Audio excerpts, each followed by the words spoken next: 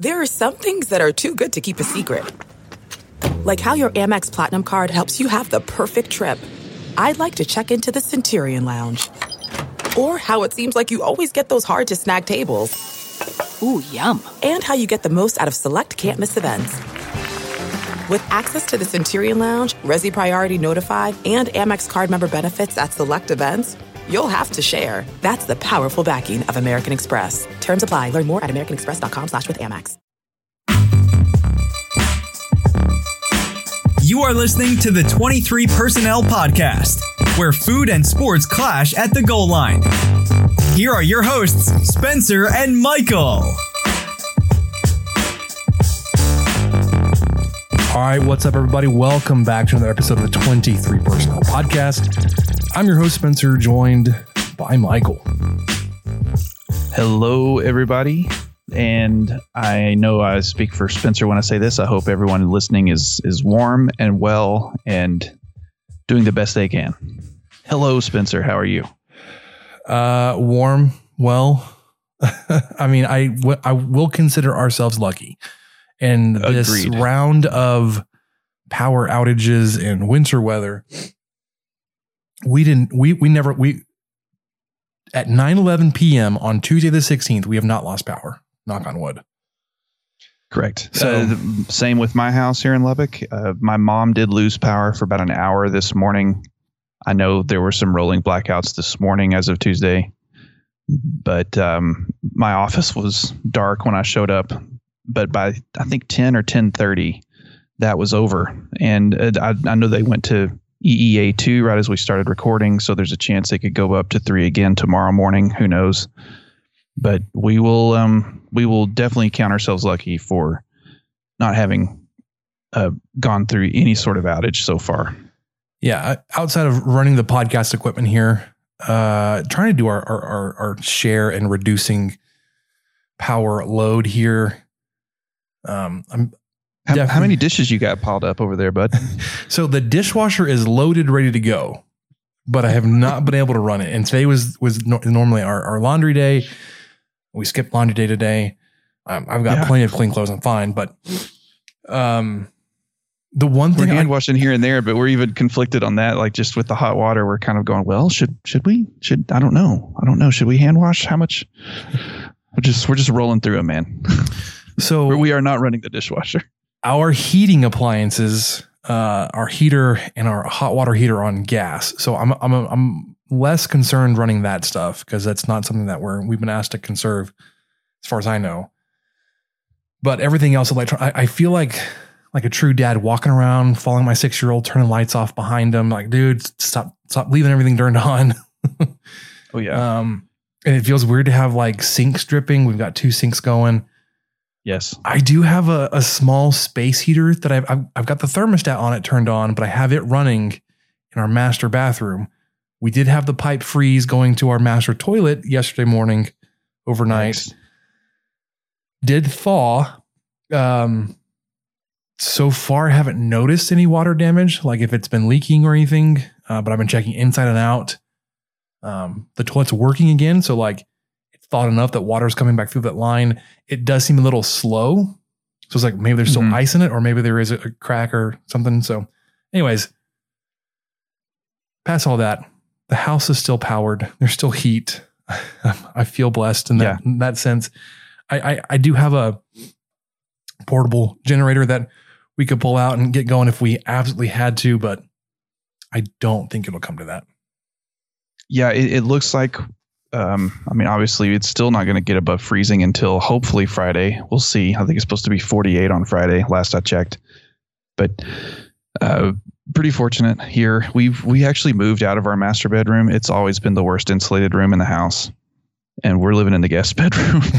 Nice. And we have our temperature sensor because we have that Nest thermostat. We have it in our daughter's room because it's one of the warmest rooms in the house. So even when we have the house set on 68, our back bedroom's like 62, 60, something like that.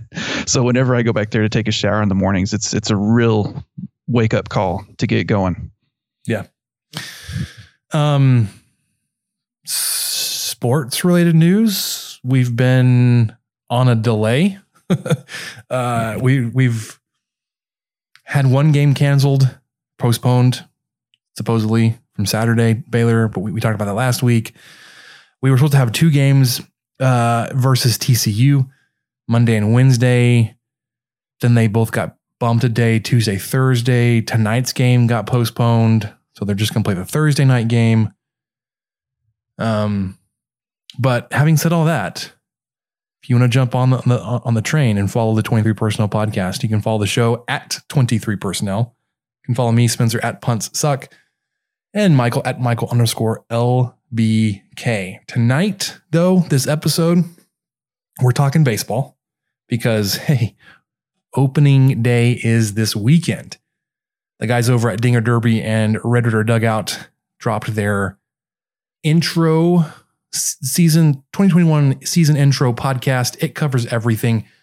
I'm going to try to be brief and pick out some highlights of that. Obviously, you need to go listen to their whole show. It is Keith Patrick, Mike Gustafson, and George Watson. All kinds of great info. Like I said, I'm going to give you just a few highlights of that. Football, we did get the 2021 schedule, and yeah, we'll talk about that. And then, of course, basketball, TCU game, some recaps from last week. And a Beard got ejected, and I loved it. And a lot of old men on Twitter got really offended.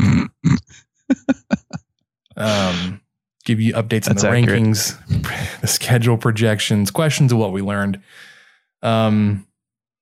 Before we get into all that, though, Michael, I am excited. We do have a new sponsor on the podcast, eBay Sneakers. You ever bought sneakers on eBay? I have not yet. I have not. I've got to check into this now. I'm a fan of trying stuff on. But that's just something that like a lot of people are moving away from. They kind of find their niche, their shoe that they really like. They know how it fits, and they're good to go. But guys, from rare dead stock to the latest releases, you can find the exact sneaker you're looking for on eBay. As the original sneaker marketplace, eBay is the place to go to cop the pair you've been eyeing.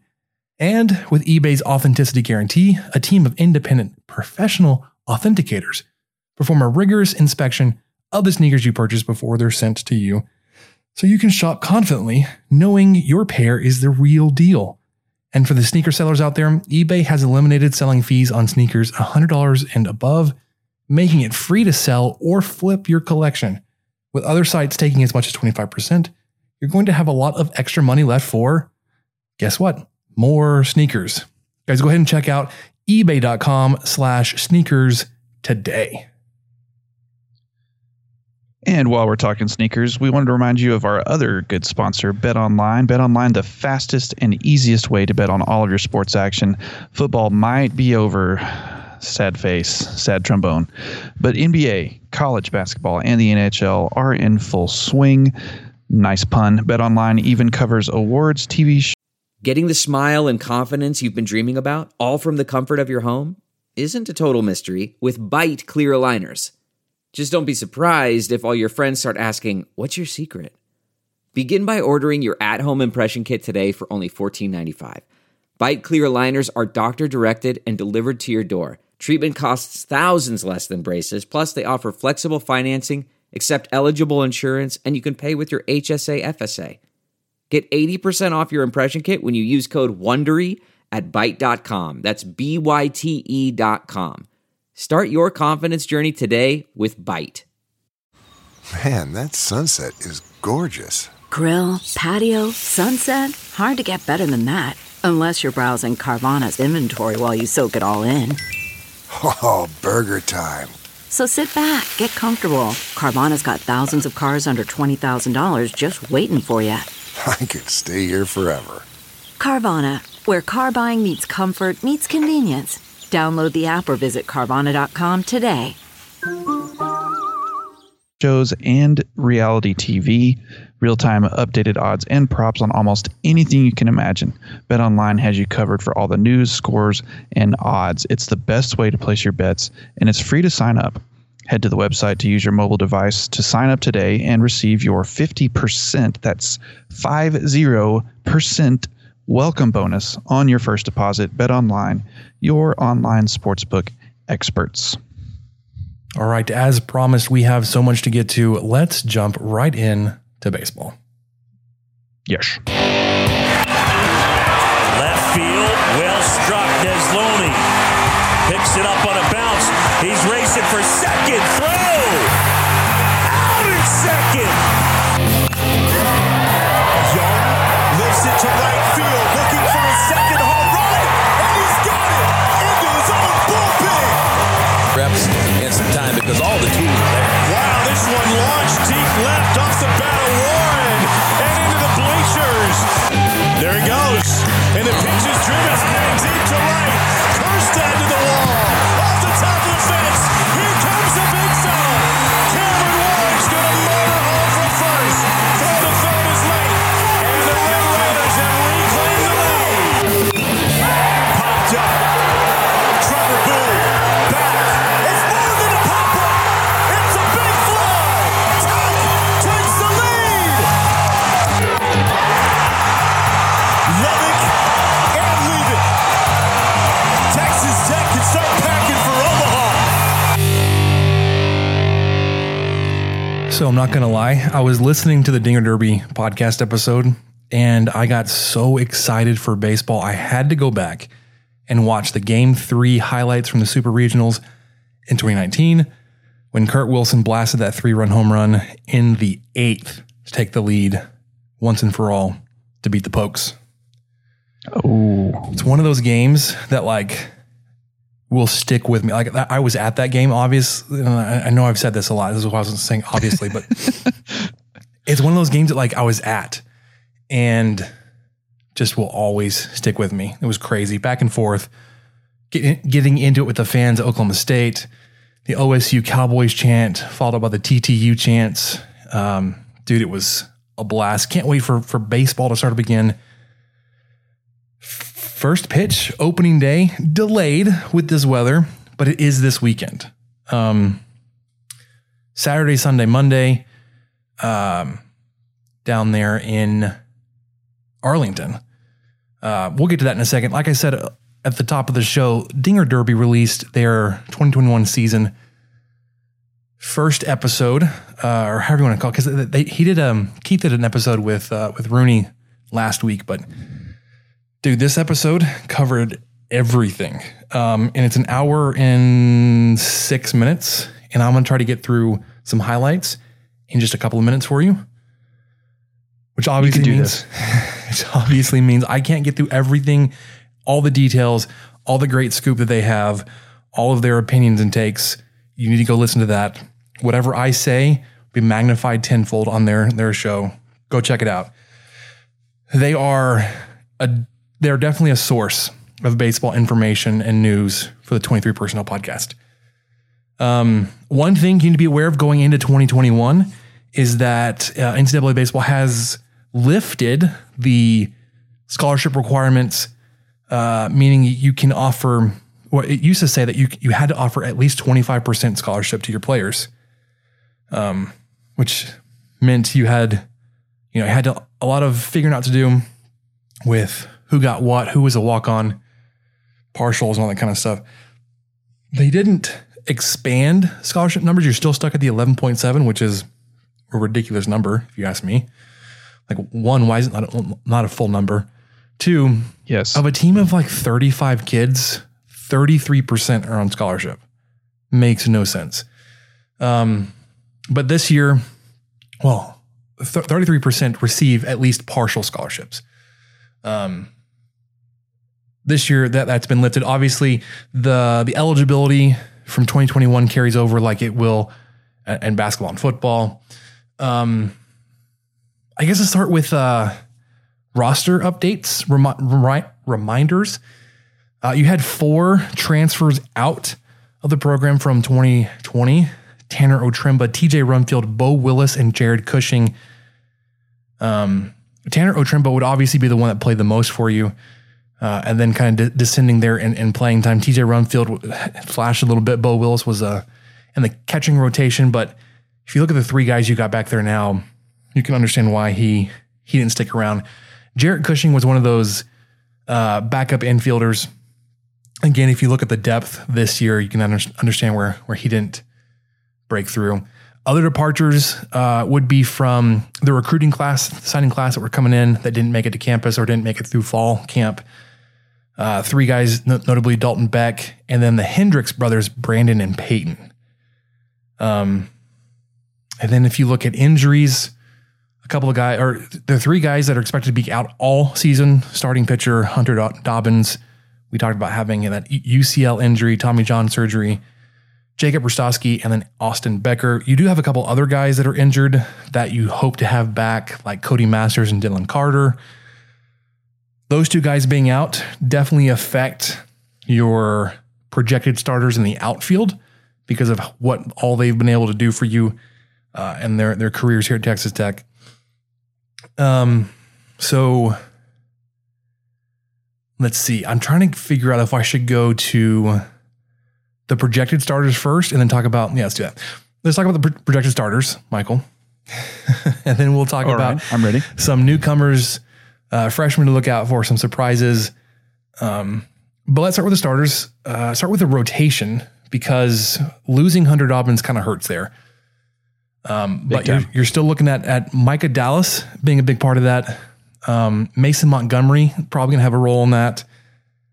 The big thing that we're just unsure of, and this is pretty typical with Tim Tadlock, is there's not a whole lot of set depth and rotation stuff going into the season, even going into a weekend. He's pretty notorious for kind of tinkering with all that kind of stuff.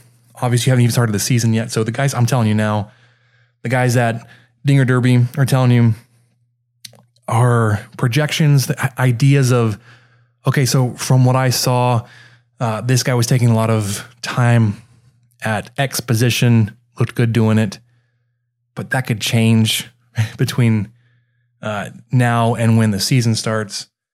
But yeah, so the other guy that they said to look out for in terms of a possible starting pitcher is a JUCO transfer, Braden Birdsell. And they mentioned he, I think initially went to A&M, then bounced to a JUCO and is now at Texas Tech. And then Patrick Monteverde. So got two new names and that rotation possibility. But obviously Micah Dallas, Mason Montgomery are guys that have been here for a couple of years. Super talented guys. Starters, though, you want to look around the infield behind the plate. Probably the guy that's closest to having a starting position nailed down for sure would be Braxton Fulford at catcher. But then you look at the guys that are backing him up, and you're like, we need to find space for them in the lineup, right? Nate Rombach or Bombach, when he was blasting those 3-run home runs last year. Was that late in the season too? Didn't he kind of come on late? Well, it was only like a month. Oh, well, yeah, the season did not. But yeah, I mean, he didn't come in right at the beginning of the season. It felt like he was kind of coming on there after a couple of weeks, and then he was like ridiculous. I made the joke about hitting those 3-run home runs, but there was a stretch there where he was putting up a lot of RBIs on 3-run home runs. And then Cole Stillwell is considered a catcher, not a pitcher, but Stillwell's a guy that you'll probably see starting off at first base. Because you like his bat, you like his defense, you want him in the field. You have enough guys to rotate behind the plate that you can have him over at first base. You can rotate a first baseman over and get Stillwell behind the plate, all that kind of stuff. So first base, Stillwell, backed up by Rombach. The three of those guys are probably going to be a pretty solid rotation of catcher, first base, and DH. Especially if Braxton Fulford is your starting catcher. I think Stillwell would be your starting first baseman. Rombach's probably got a pretty good shot at getting your DH. Some guys to look out for, though. And if you go back and listen to the Dinger Derby episode, they mentioned Braden Runyon and Drew Woodcocks as guys that could also fill in there at first base, especially if Stillwell is going to be behind the dish. Second base, there are a lot of infield opportunities, but it feels like Jace Young probably has that position squared away. The thing with Young, though, is according to I probably say that a lot, but he played basically second, short, and third in fall and so far in the spring. He's a utility player. He can move around a little bit, but you like him at second because of who you've got at shortstop in Cal Conley. An interesting name for a backup with him, though, is Kurt Wilson, who is he's a pitcher. He's played in the outfield. I was about to say, I thought he's hit home runs for you. Yeah. He was, like I said, the guy that hit the massive home run in the Super Regional. But Cal Conley is likely your starter there at short. Third, the guys at Dinger Derby were a whole lot less sure about who this could be, but they were saying if Parker Kelly's bat, especially his power, is a little more consistent, he could probably nail down that position. And again, backups or other possibilities there. Runyon, Drew Baker, and interesting enough, Dylan Noisy, who has basically held down the center field for you for a couple of years. Your outfielders, though, center field, likely going to be Dylan Noisy, and then it's your corner outfielders, right field, left field. Really depends on availability and health of Dylan Carter and Cody Masters, if and when they come back. But then you've got guys like Drew Baker, who was doing a lot of good things for you last year. Max Marshak, if he can get his bat kind of in order, he's good on the defensive side. Obviously, offensively, once he gets on base, super dangerous, stealing bases, yes, getting around things. Well, that's what's great about him in the outfield too, is having that speed. Yeah, for sure. Runyon is also in play there. This dude can play anywhere. If there's an open spot on the lineup there, Runyon's probably one of your first guys off the bench, along with Kurt Wilson. So, like, you've got a lot of good bats, a lot of good defense out there. Just kind of up in the air about like who gets where, like all these little pieces, the dominoes that'll kind of cause everybody to kind of fall into place. But you still got a really loaded roster. There have been comparisons to 2016 and 2017 teams in terms of like just pure talent and expectations and possibilities. 2017, remember, is the year that they thought you had probably your most talented team and you lost in the regional at home. 2016 was the year. What was that year? I think you won the Big 12 that year. Like you did it in most dominating fashion. You won like 19 or 20 conference games. So outside of those guys, I know I mentioned a lot of like familiar names, especially with last season.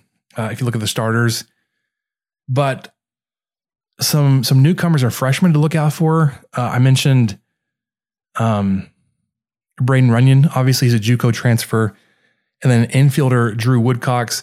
But you've also got outfielder Sam Hunt that could fill in somewhere, and then you just really stacked up talent and depth and numbers in your bullpen and your rotation.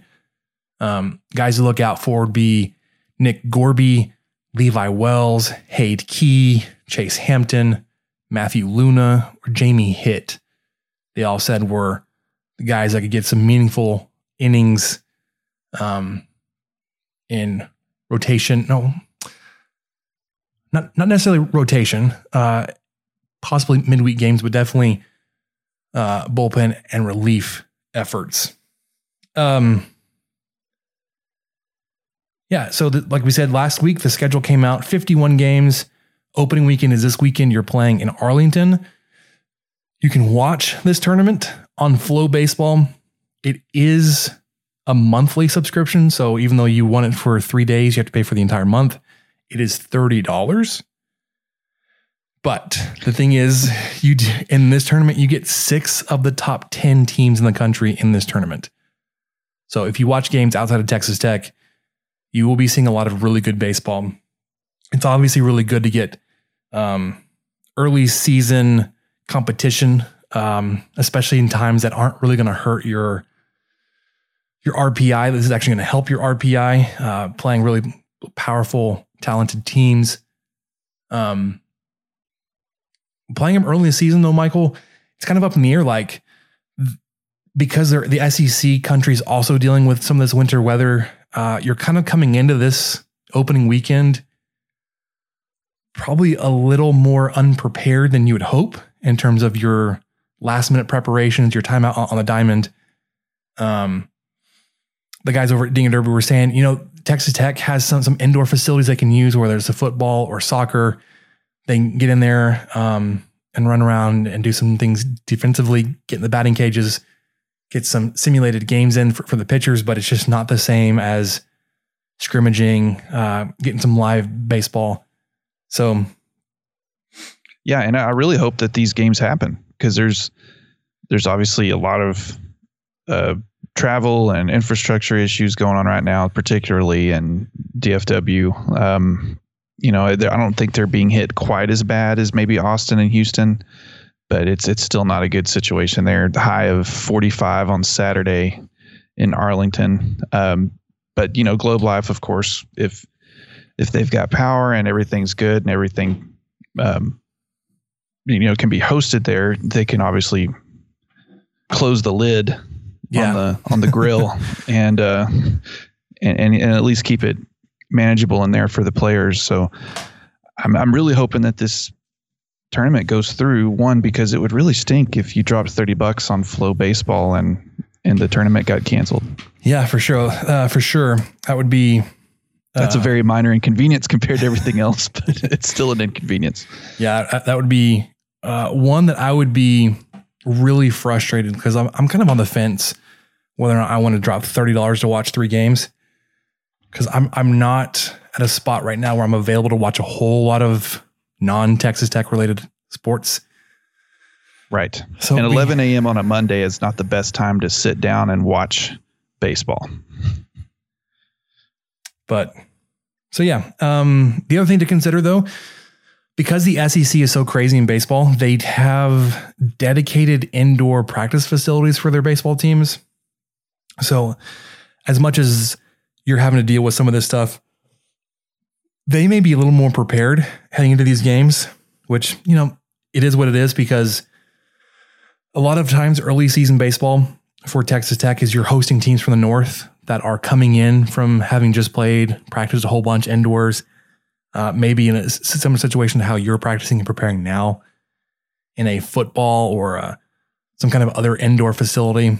So, you just got to kind of deal with it. Everybody's kind of dealing with this weather in this part of the country. You just would hope to get a good weekend under your belt and get going. But opening day, Saturday, man, it's here. Yep, it's coming. So I think that'll do it. I again can't say enough for the depth of information and expertise and scoop and all that kind of stuff over at Dinger Derby. I talked for like 8 minutes or 10 minutes about this stuff. There's an hour of content. Keith, listening to this, probably like, wow, he didn't talk about anything I did, or he gave away everything. I didn't. I couldn't. Hopefully not. No, because we're talking about George Watson and Mike Gustafson and Keith Patrick. Like, my distilled version here in 10 minutes is not what they can tell you in an hour. But I'm excited for baseball. You know me. Baseball was my first sport, my first love. I'm just excited, man. Can't wait. So with that, we are going to go into football. Michael, you ready? Of course. They go 4 up top. They throw the fade to Vasher. Caught. Touchdown. With time. Delivered. Picked off. DeMarcus Fields down the sideline. Touchdown. Red Raiders. 97 yards. Harrell back to throw. Going deep down the sideline for Robert Johnson. Oh, my. Got it. Touchdown. Raiders. Robert Johnson. Touchdown. Red Raiders. Take a shot to the end zone. It's a touchdown to Reginald Davis. All day to throw. Over the top.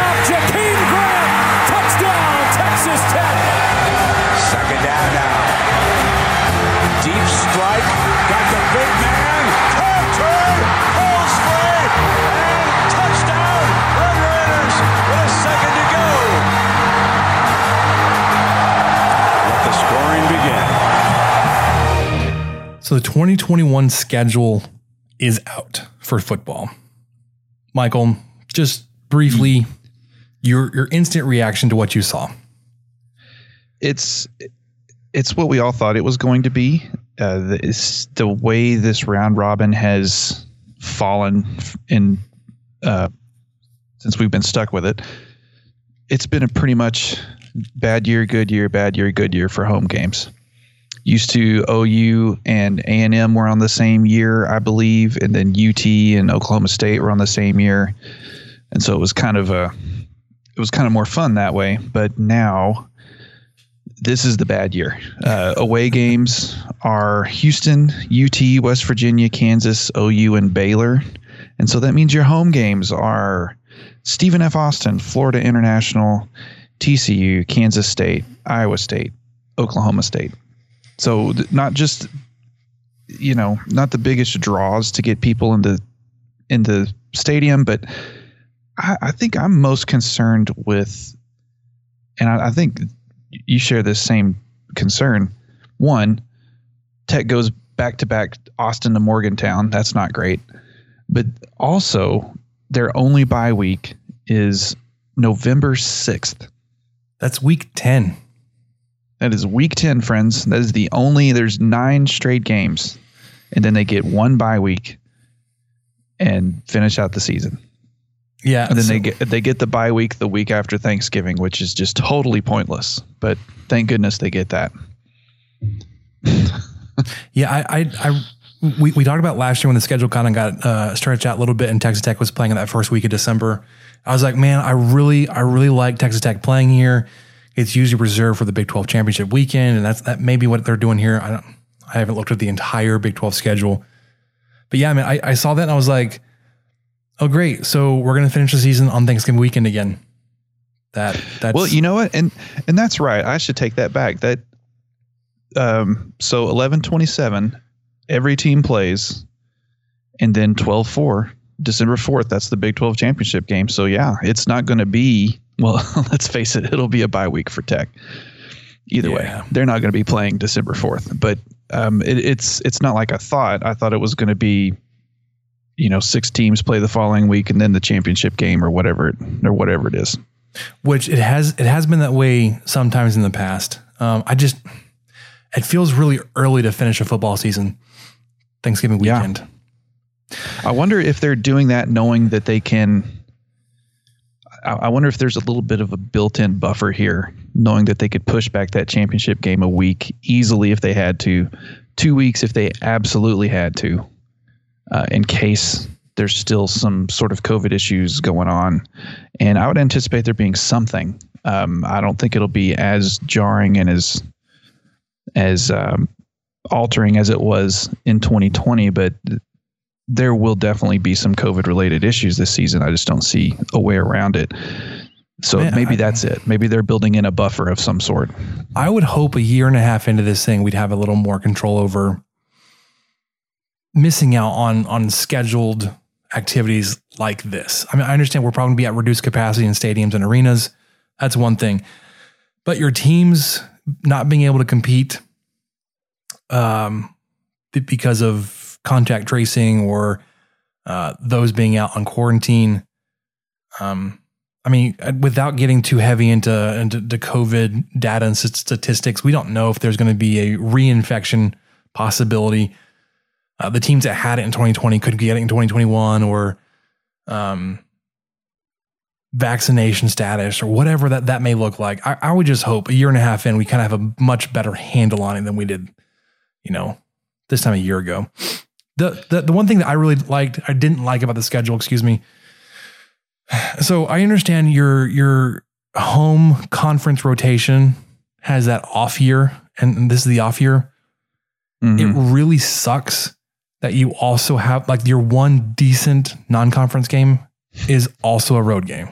You have nobody, you bring in SFA and FIU, and then 4 conference teams that have owned you. And not even teams that you're excited to go play, it's a good matchup, or Texas or OU or Baylor or West Virginia that have that kind of pull.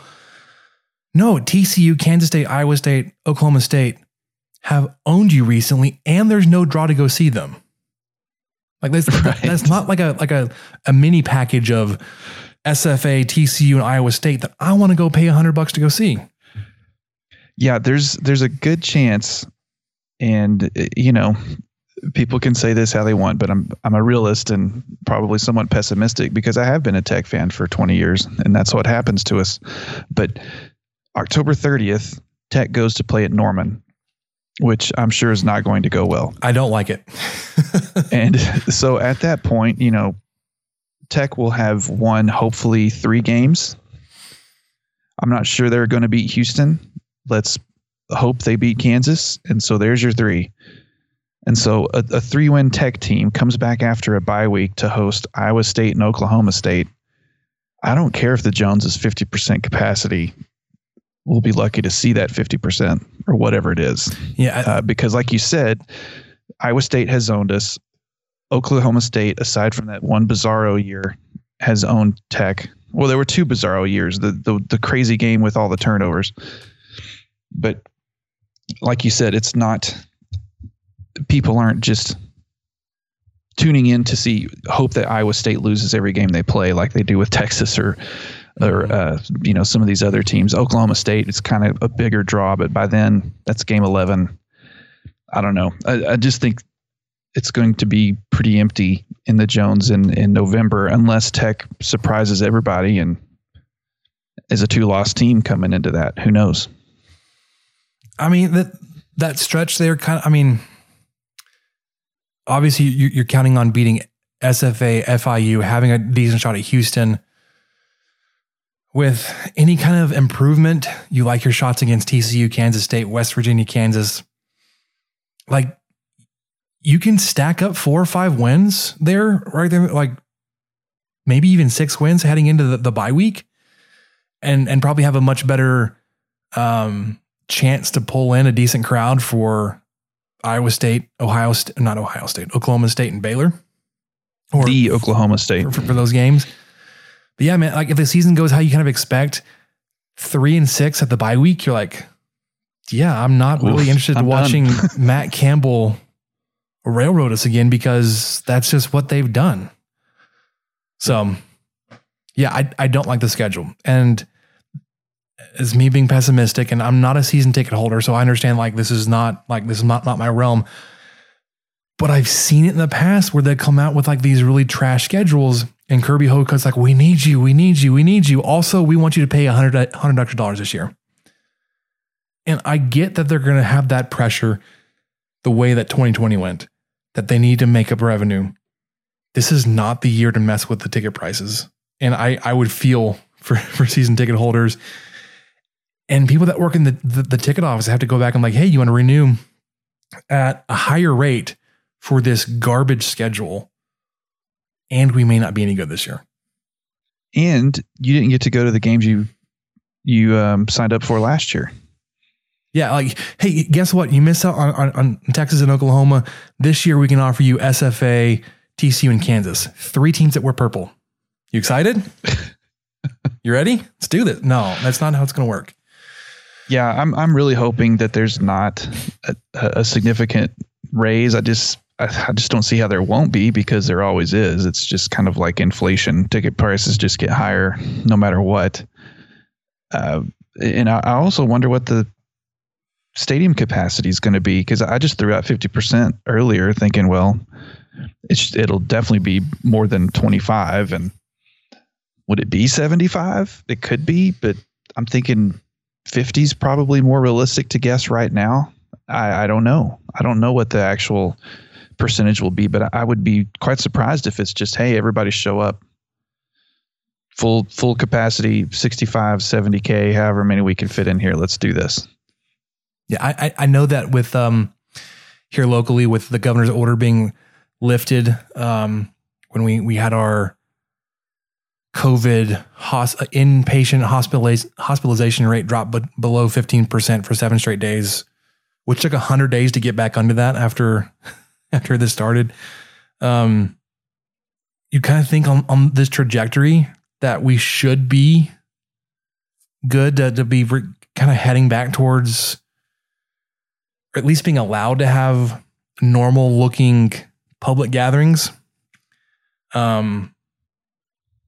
Still interesting in my mind to think of like how this past year has changed perceptions on that completely. Like, I don't know if I'd want to eat a piece of birthday cake that somebody else had blown on to blow the candles out. Thinking about all the spit they put on it. I don't know if I want to be in a big crowd. Like I don't know. And that's me, right? There's 250,000 people here in Lubbock and hundreds of thousands of Tech fans, and some of which would be willing to travel in and fill a stadium. But yeah, I just don't know how it's going to look. This will be the first time in I don't know how many years, Spencer, I have not gotten sick in the winter so far. Knock on wood. Usually by now I would have had some sort of sinus infection, something. Nothing yet. And I think a lot of it's just that it does make you question, maybe I don't want to go to that buffet ever again. Or maybe if I do go to the movie theater, I want to never touch anything and just have sanitizer everywhere. Or maybe I never want to go to an arcade again, ever. I don't know. There's just so many things that were taken away that you kind of look back and that might be for the greater good, at least for my personal health and maybe my family's health. Not get sick 3 or 4 times a year. May not have to go to the bounce house where we all bounce around in this germ swarm with other toddlers and then wonder why we're all sick 3 days later. Yeah.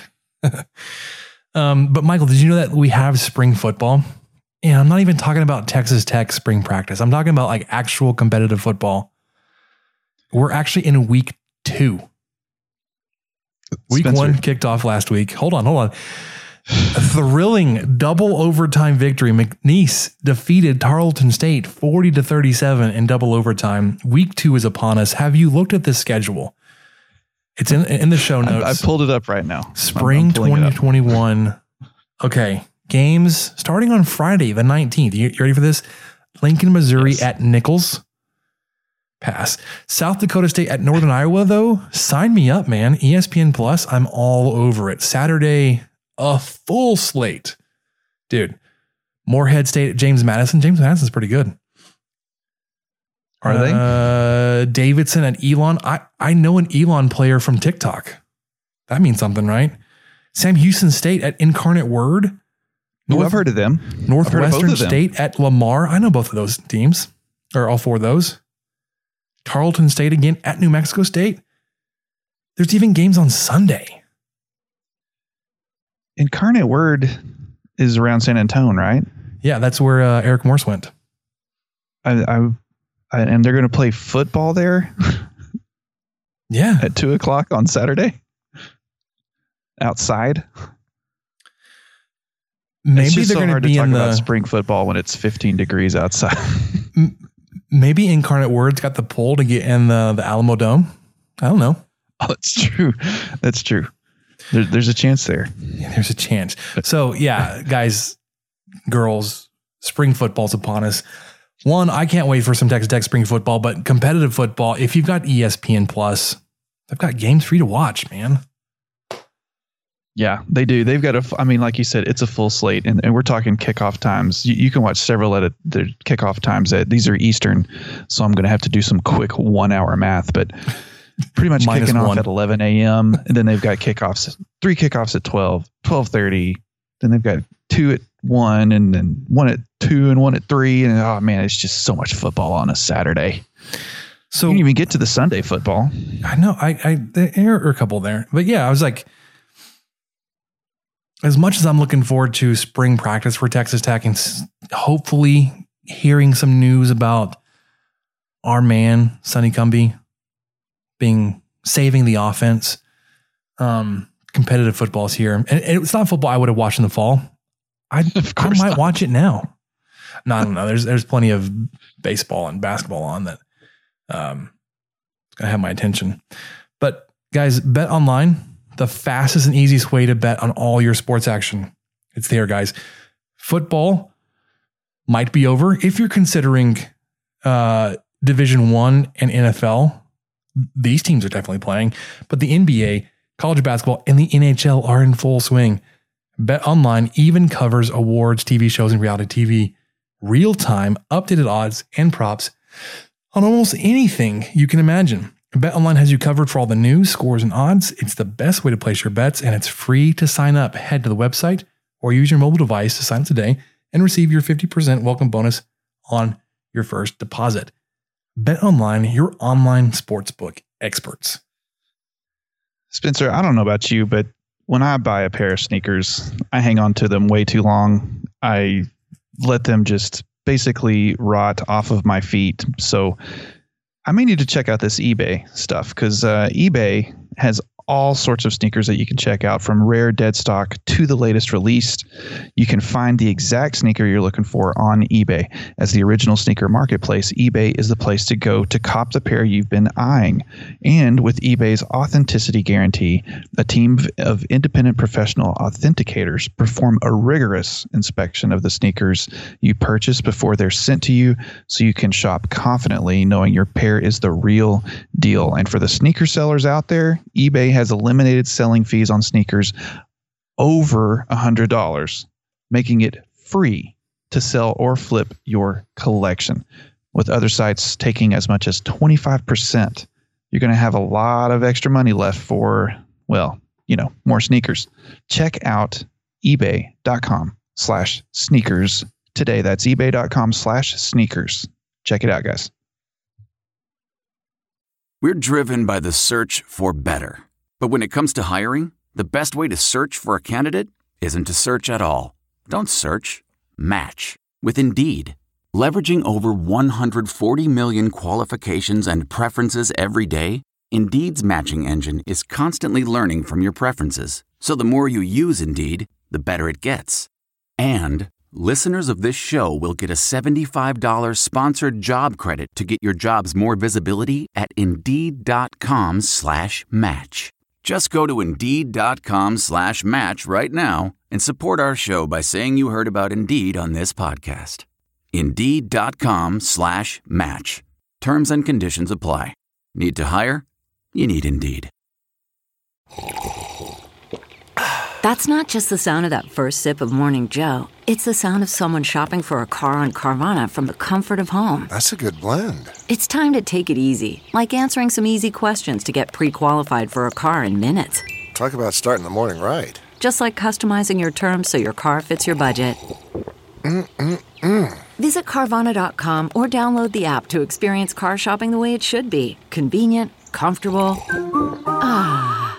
Delve into the shadows of the mind with Sleeping Dogs, a gripping murder mystery starring Academy Award winner Russell Crowe. Now available on digital. Crowe portrays an ex-homicide detective unraveling a brutal murder he can't recall. Uncovering secrets from his past, he learns a chilling truth. It's best to let sleeping dogs lie. Visit sleepingdogsmovie.com/Wondery to watch Sleeping Dogs, now on digital. That's sleepingdogsmovie.com/Wondery. CarMax is putting peace of mind back in car shopping by putting you in the driver's seat to find a ride that's right for you. Because at CarMax, we believe you shouldn't just settle for a car. You should love your car. That's why every car we sell is CarMax certified quality, so you can be sure with upfront pricing that's the same for every customer. So don't settle. Find love at first drive and start shopping now at CarMax.com. CarMax, the way car buying should be. Okay, picture this. It's Friday afternoon when a thought hits you. I can spend another weekend doing the same old whatever, or I can hop into my all-new Hyundai Santa Fe and hit the road. With available H-Track all-wheel drive and 3-row seating, my whole family can head deep into the wild. Conquer the weekend in the all-new Hyundai Santa Fe. Visit HyundaiUSA.com or call 562-314-4603 for more details. Hyundai, there's joy in every journey. All right, Michael, you ready to talk hoops? I think so. Let's do it. Here comes Stevenson. Spins.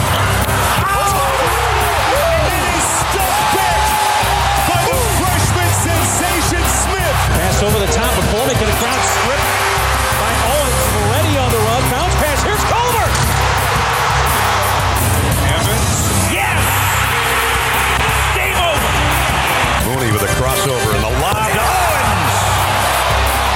shot clock is at 3. Mooney spins, fires. Oh, he got it to go. Edwards with a 3. Good! What a shot, Kyler Edwards. Ready doubled into Tariq. Owens who puts it down. Already. Odiasi crowbars it in. Got clock down to 5. Got the screen. Here's a 3. Good! Culver got the separation. Oh, big shot. Step it up big time. Dagger. Culver with the dish. Odiasi. And one. He can tie it at the line. That's it. There's a new member of the Final Four Club, and they hail from Lubbock, Texas. All right, basketball. TCU games, like we mentioned earlier, you were supposed to play them back-to-back this week, Monday, Wednesday. It's now going to be just Thursday. So far. In a weird like circulation. We'll play there. No, you'll play here. No, we'll flip-flop. So yeah. So now Thursday, you're playing in Fort Worth, I believe, right? Yes, in Fort Worth.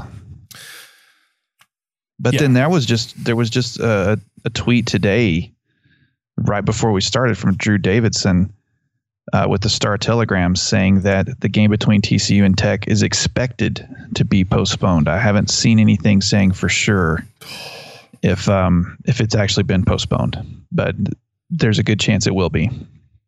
So that's fun. Not in the sense that like Baylor has a whole bunch of games, but like missing out on 2 games versus TCU and at least 1 game versus Iowa State. You're like, man, could really use those games. Yes, definitely. Whereas like, you know, we mentioned this last week, Texas Tech is missing a couple of games versus teams at the bottom of the conference. Baylor's missing 6 games from the top of the conference. So, you know, when you finish the season and you're missing games, you're like, I mean, what could our record have been? Have we played all the games and played all the teams that we were supposed to? I think it's probably a little bit easier for Texas Tech to say you can add those 3 as wins. Probably, maybe, like conservatively say we probably win 2 of the 3 of those games. But like Baylor, like missing games, 2 versus West Virginia, 1 versus Tech, 1 versus Oklahoma, 1 versus Texas. Like you can't chalk any of those up, man. You're like, you have no idea where they would land. And again, like missing that many games against the top half of the conference, I don't think you can just give them like a regular season conference title. I agree. I don't know how they're going to handle that. They may have the most wins or the best win percentage, but like I would have a hard time being like, oh, Baylor's the Big 12 champ this year. But they played nobody. So yeah, I'm willing to bet that's what will happen, is that they will just go be crowned the champ just because of winning percentage. But that's just not going to sit well. It's not going to sit well with the Texas Techs of the world or the OUs, which kind of have come out of nowhere. And, Texas, of course, it's just not going to sit well with West Virginia, who's played all of these tough teams. Yeah. So speaking of West Virginia, you want to talk about that game? Not really, but I think we should. Because it ended, I kind of wanted to go back and listen to us, even though I rarely like to go back and listen to us. But because that game ended as we were wrapping up the podcast and trying to cover live the Chris Beard ejection and how he was pantomiming calling a timeout on the floor, and how none of the announcers, when I went back and rewatched that, I couldn't believe that none of the announcers really caught on to the fact that he was explaining emphatically to the refs that the West Virginia player who was quote unquote fouled on that last possession was calling a timeout before there was even time for a foul to be committed. That was obviously what Beard was arguing. And if you look at the action that McCullough does Like, I don't know how you could call a foul on him. No, that wasn't a foul. He just kind of reached down. He was standing over the It was like player. he was trying to tie his shoe or something. Yeah, so I don't remember who had the ball. McBride, maybe. He had the ball, but he was legit like spread out on the floor, had the ball like under his chin. His arms were wrapped around it, verbally calling for a timeout. Chris Beard across the court said that he could hear it. McCullough basically standing with his feet behind McBride's elbows, basically. So he's kind of straddling him, and he reaches down, has a hand on the ball, like he's trying to tie it up, maybe to get the jump ball or something. He's called for a foul, and Chris Beard loses his mind. Yeah, and it was one of those whistles you kind of can understand. I'm trying not to do this because there were 49 fouls called in this game, but you can kind of understand why a ref would be quick to blow a whistle there, because he thinks it might be an intentional foul. And, at that point it was a 5-point game. So an intentional foul wasn't crazy to think, or 7-point, whatever it was. And I can kind of see that, but, obviously Chris Beard thought differently and let him know. And then we got to see for 3 days, maybe more than that. I think I was still seeing stuff on Friday. The clutching of the pearls of a lot of people on Twitter who just could not believe the way Chris Beard behaved and how he was not fined and why is this acceptable? And let me remove my monocle and talk more about college basketball. So I imagine every person I interacted with that was saying Chris Beard should be ashamed and embarrassed sounded exactly like how you just talked. That's how I read it. And I think the deal was there was some initial reaction, right? Like, oh my gosh, like he's making a fool out of himself. Because what you saw from SportsCenter, because it got picked up on SportsCenter that night and it got played again the next day, started with Chris Beard coming up the sideline, or how you want to call that, to the table there, screaming at officials.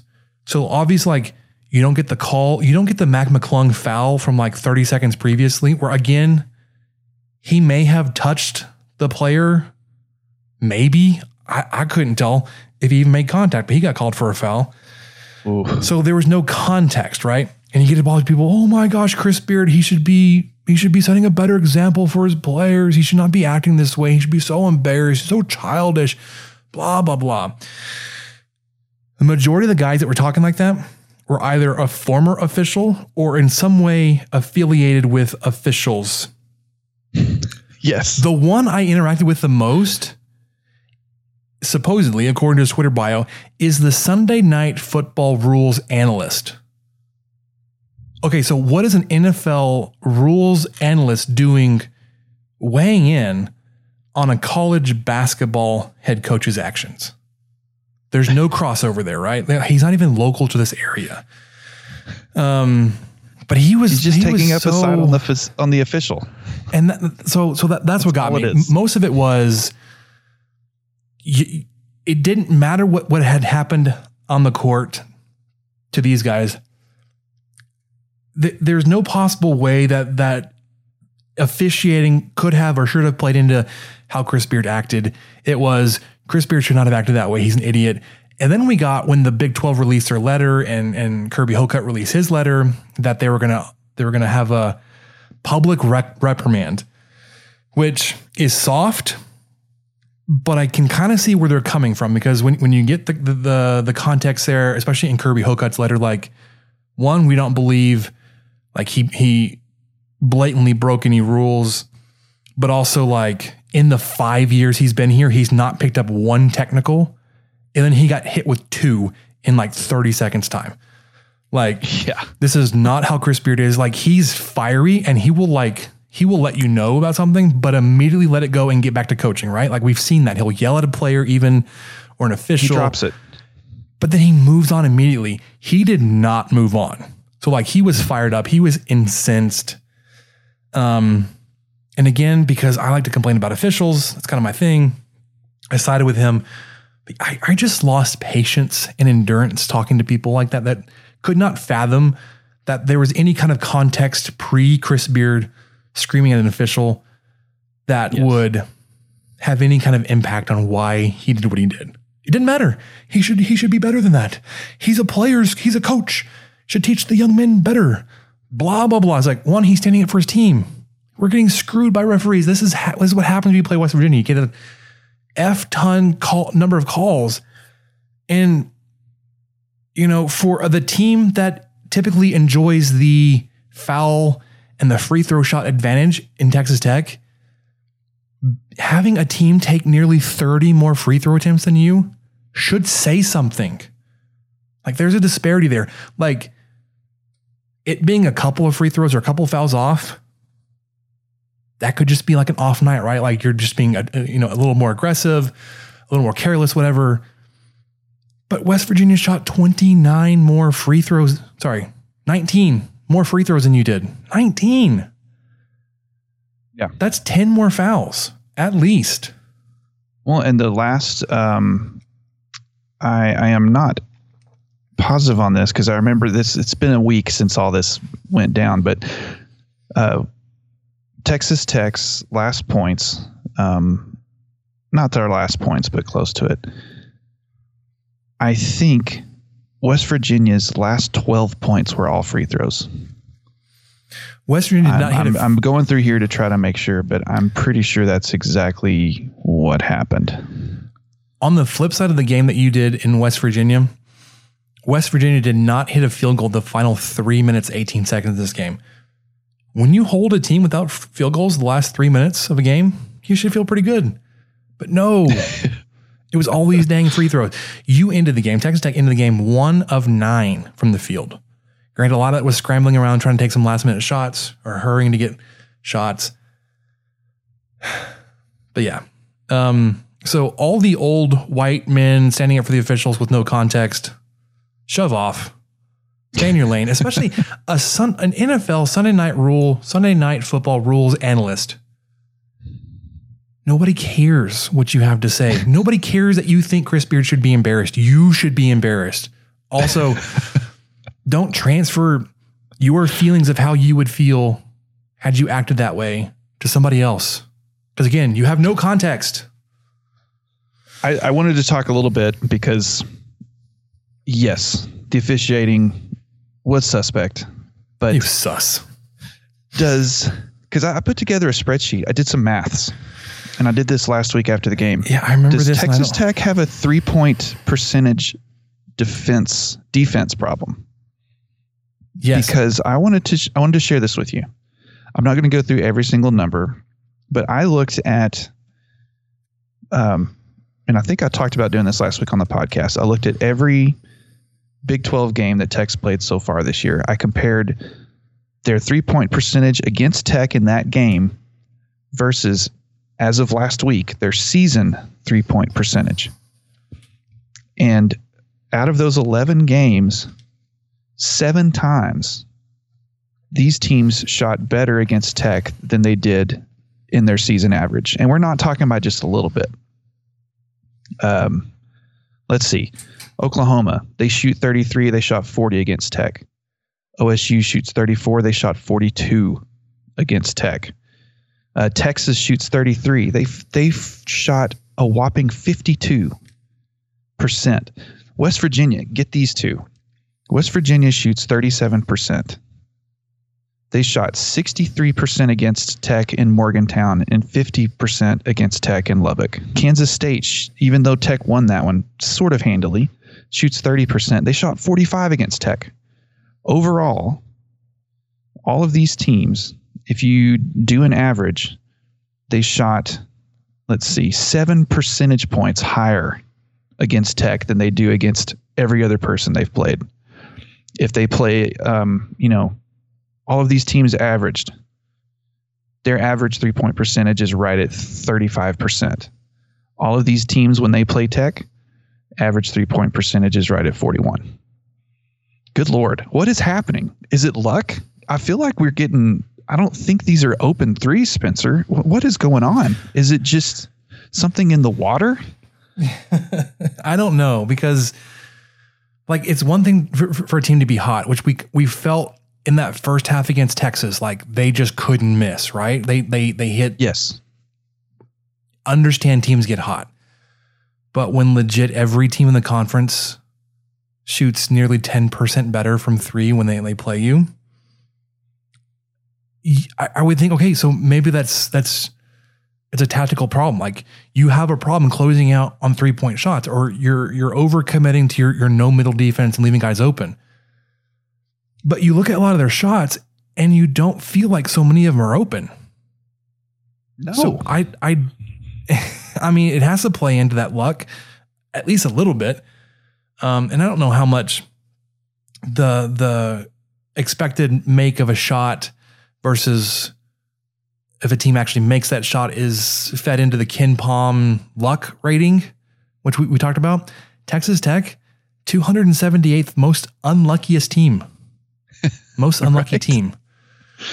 You figure that's got to be part of it. You would think that the comparison of how a team shoots against everyone else versus how they shoot against you, and then all of a sudden they're 7 percentage points higher against you on average. That's unlucky. And you are the 17th ranked defensive team in the country, according to KenPom. But you can't stop the three. You're allowing 42% almost from three against Big 12 opponents. Jeez. I mean, that's got to stop. Please, someone help us. Someone help that stop.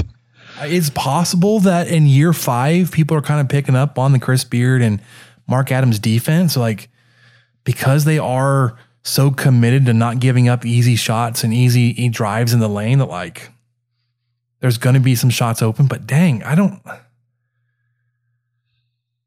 you have good defensive nights. And then you look at the opposing team's 3-point, you're like, but dang, they hit like West Virginia here last week, 50%. They hit 50% and shot almost 50% from the field. Yes. How is such a good defensive team unable to contain this? Someone smarter than me is going to have to figure this out. Yeah, I it's not me. Across the board in the polls, rankings, whatever you want to call it, Texas Tech dropped. Except for ESPN's BPI, everything else fell at least a couple of spots. You went from 7 to 15 in the AP poll. I felt that was a bit harsh after the way that game went, and you're missing games to not help your shots here. But KenPom, you went from 16 to 19, has the metric 17 to 19. You stayed at number 10 in BPI. Your net rankings went from 12 to 14, which is probably the more important one of the bunch. It still has you in that 4 seed area, 3-4. That's a 4 seed. I can do my math. But yeah, I mean,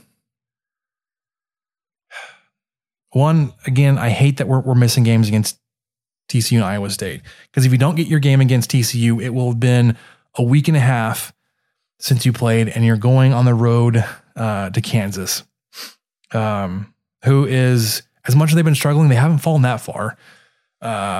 Blind squirrel finds a nut every once in a while, right? They beat Oklahoma State or Oklahoma or somebody decent not that long ago. According to KenPom, they're up to the 24th. Their offense is a little bit better than yours at 42nd, where Texas Tech is 53rd. Defense is right there at the same. You're 0.4 points off, where you're 17th, they're 18th. They play quite a bit faster than you do, almost 3 more possessions per game. I don't like being off this long and then having to go on the road at Kansas, even though that they've been struggling the past month or so.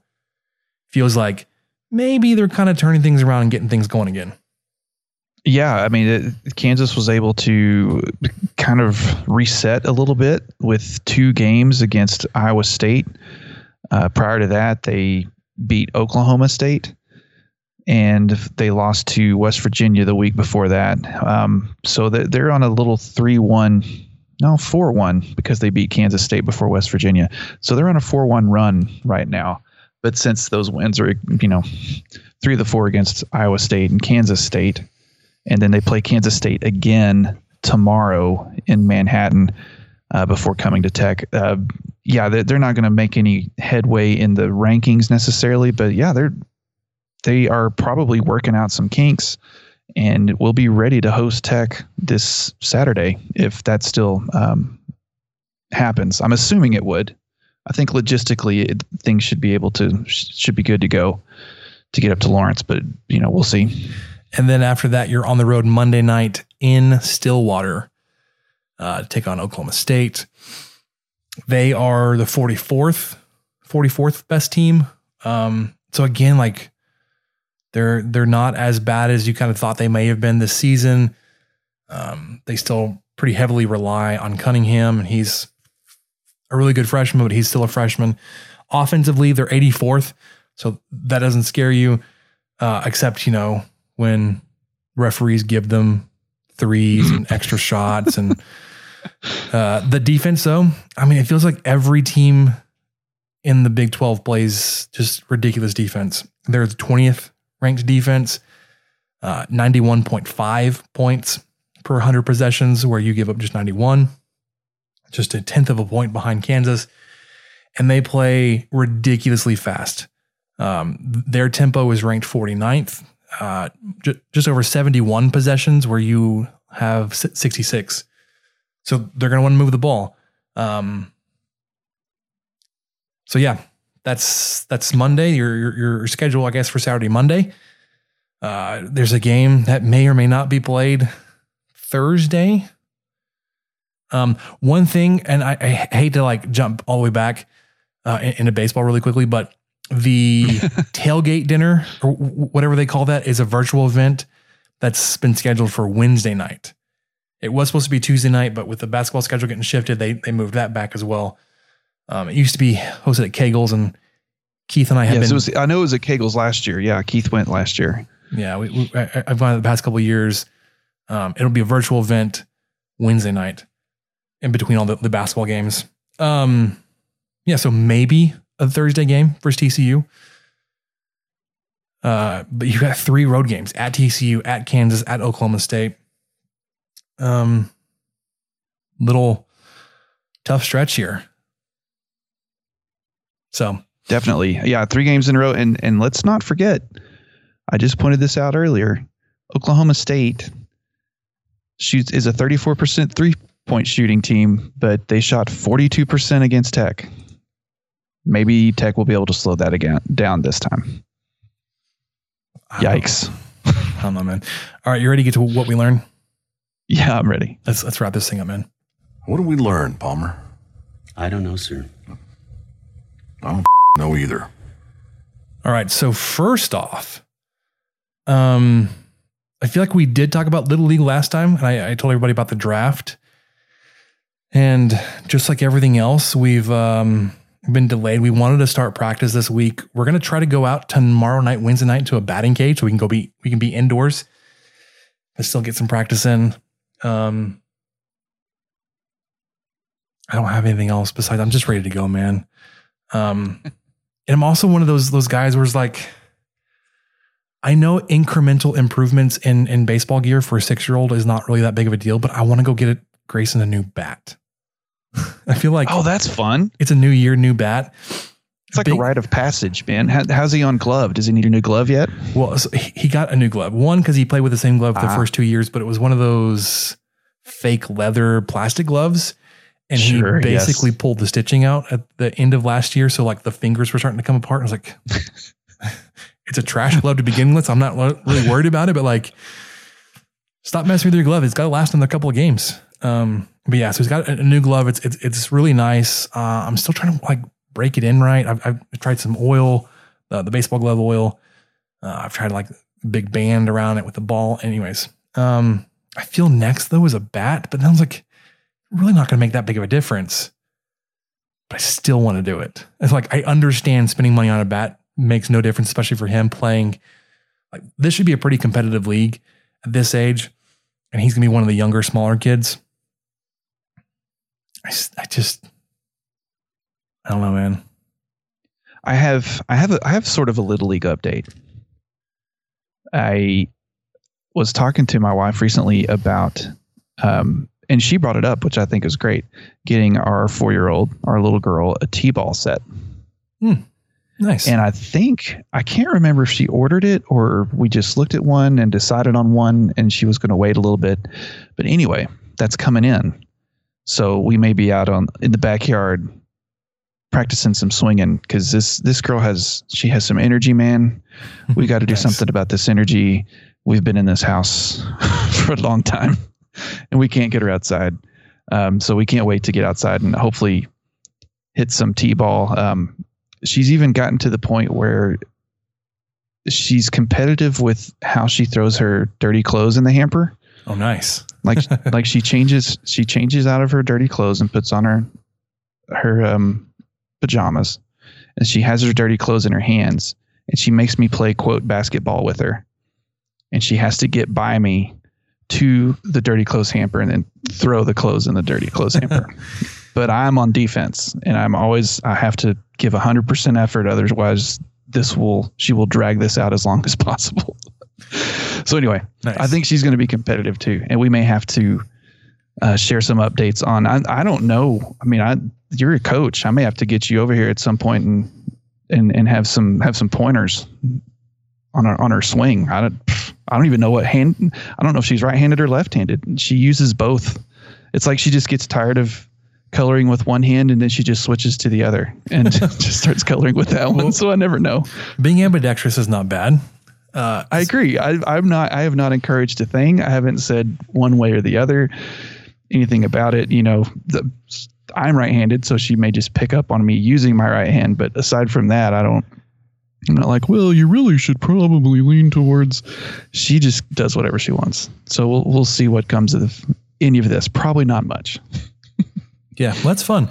And I don't know how much you guys want to be getting out, but I feel like I probably said this. Grayson recently started karate or martial arts or whatever you want to call it. Yeah. It's a good, the classes are a little short for my liking. They're only 30 minutes.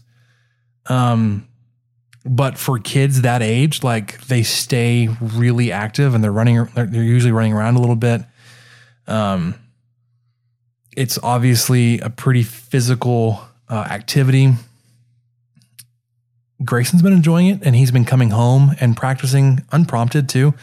His kata forms, which is kind of fun to like. Yeah. That's awesome. I mean, I think she would. I really think she would go for that. Before all of COVID happened, we had her in some dance classes, or she was kind of getting that. I think she would definitely get it now. She's almost a year older. So I think she's going to latch onto something.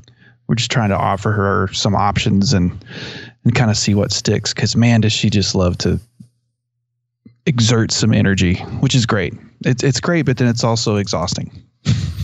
Yeah, man. As any parent knows. So yeah, that's what I had. I was going to have a little winter weather update, but I think we kind of covered that at the beginning. Yeah, I have the only update I have. You have a surprise food here? I have a surprise for you. Okay. On the way home from work today, it was snowy and I saw that Whataburger was open. Do they have a ridiculous line? No, because, well, my office was kind. They let us out early today. So I pulled in at about 4. Oh, wow. You did get off early. They had the mushroom Swiss burger. Have you seen this thing? So I'm not a big fan of mushrooms. Well, there's, it's the sauce that kind of gets it. I thought, well, I don't know what my wife would like. And I saw that and I thought, well, I think she would like that. And so I took a gamble. And so I got her that, and I've got the green chili double for myself because because of course. Anyway, the mushroom Swiss was really good. She let me have a bite. It has this au jus sauce on it, which almost tasted kind of like a pepper brown gravy. Okay. Which sounds better than I probably described it. It was really good. So is it like a Salisbury steak on a bun with some cheese? You know, Salisbury steak, that's probably I mean, of course, their patty's better than Salisbury steak quality, but yeah, I could see that. It was kind of like that, kind of like a smothered steak on a bun with some Swiss cheese. Anyway, if you're up for trying something new at the Whataburger, not a sponsor. Here's the thing: when I go there, I usually have a couple things in mind, and it's coming up on that time for the Buffalo Ranch chicken strip sandwich. Oh, I wanted to. That's I think between that and the Monterey Melt, those are my wife's two favorite things, and they didn't have either one. So here's a trick though: if you order on the app, you can kind of build your own Buffalo chicken strip sandwich because they do a honey barbecue. Just take off the barbecue and sub in the buffalo. What usually happens is that they give you the container of buffalo, and you can get a container of ranch. You have to make it yourself, but you still get the same. You know, you can sub the toast to a bun or vice versa. Anyways, I was about to say because I think the buffalo one is on a bun, right? But I can't remember the barbecue one's on toast. It all sounds good. Agree. Yeah, I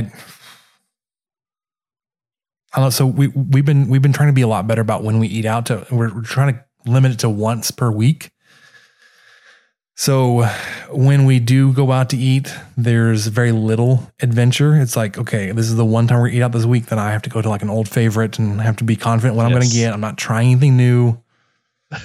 So don't put any new stuff on me, Ricky Bobby. I need the basics. I need the hits. I'm only listening to the radio once a week. I don't want to try this EDM band. This band? No, they're not bands. Anyway, group. Digital artist. I'm sure they'd go for there artist. You go. EDM artist. So that's all I got. Like I said, we're trying to be a little healthier and spend a lot less money on food. That'll do it for us. 23 Personnel Podcast. Looking forward to baseball, basketball, spring football is out there. If that's your game, that'll do it. 23 Personnel Podcast. We'll catch you next time.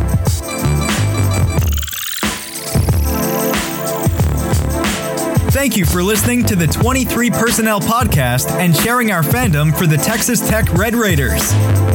You can connect with us on Twitter at 23personnel, Spencer at Puntsuck, and Michael at Michael_LBK, and find even more great content over on stakingtheplains.com. Help us out by rating the show and leaving a review on iTunes and subscribe on whatever channel you listen to podcasts. Remember to tell your friends about the show. The guys will be back next week with another episode. And until then, guns up and let the tortillas fly.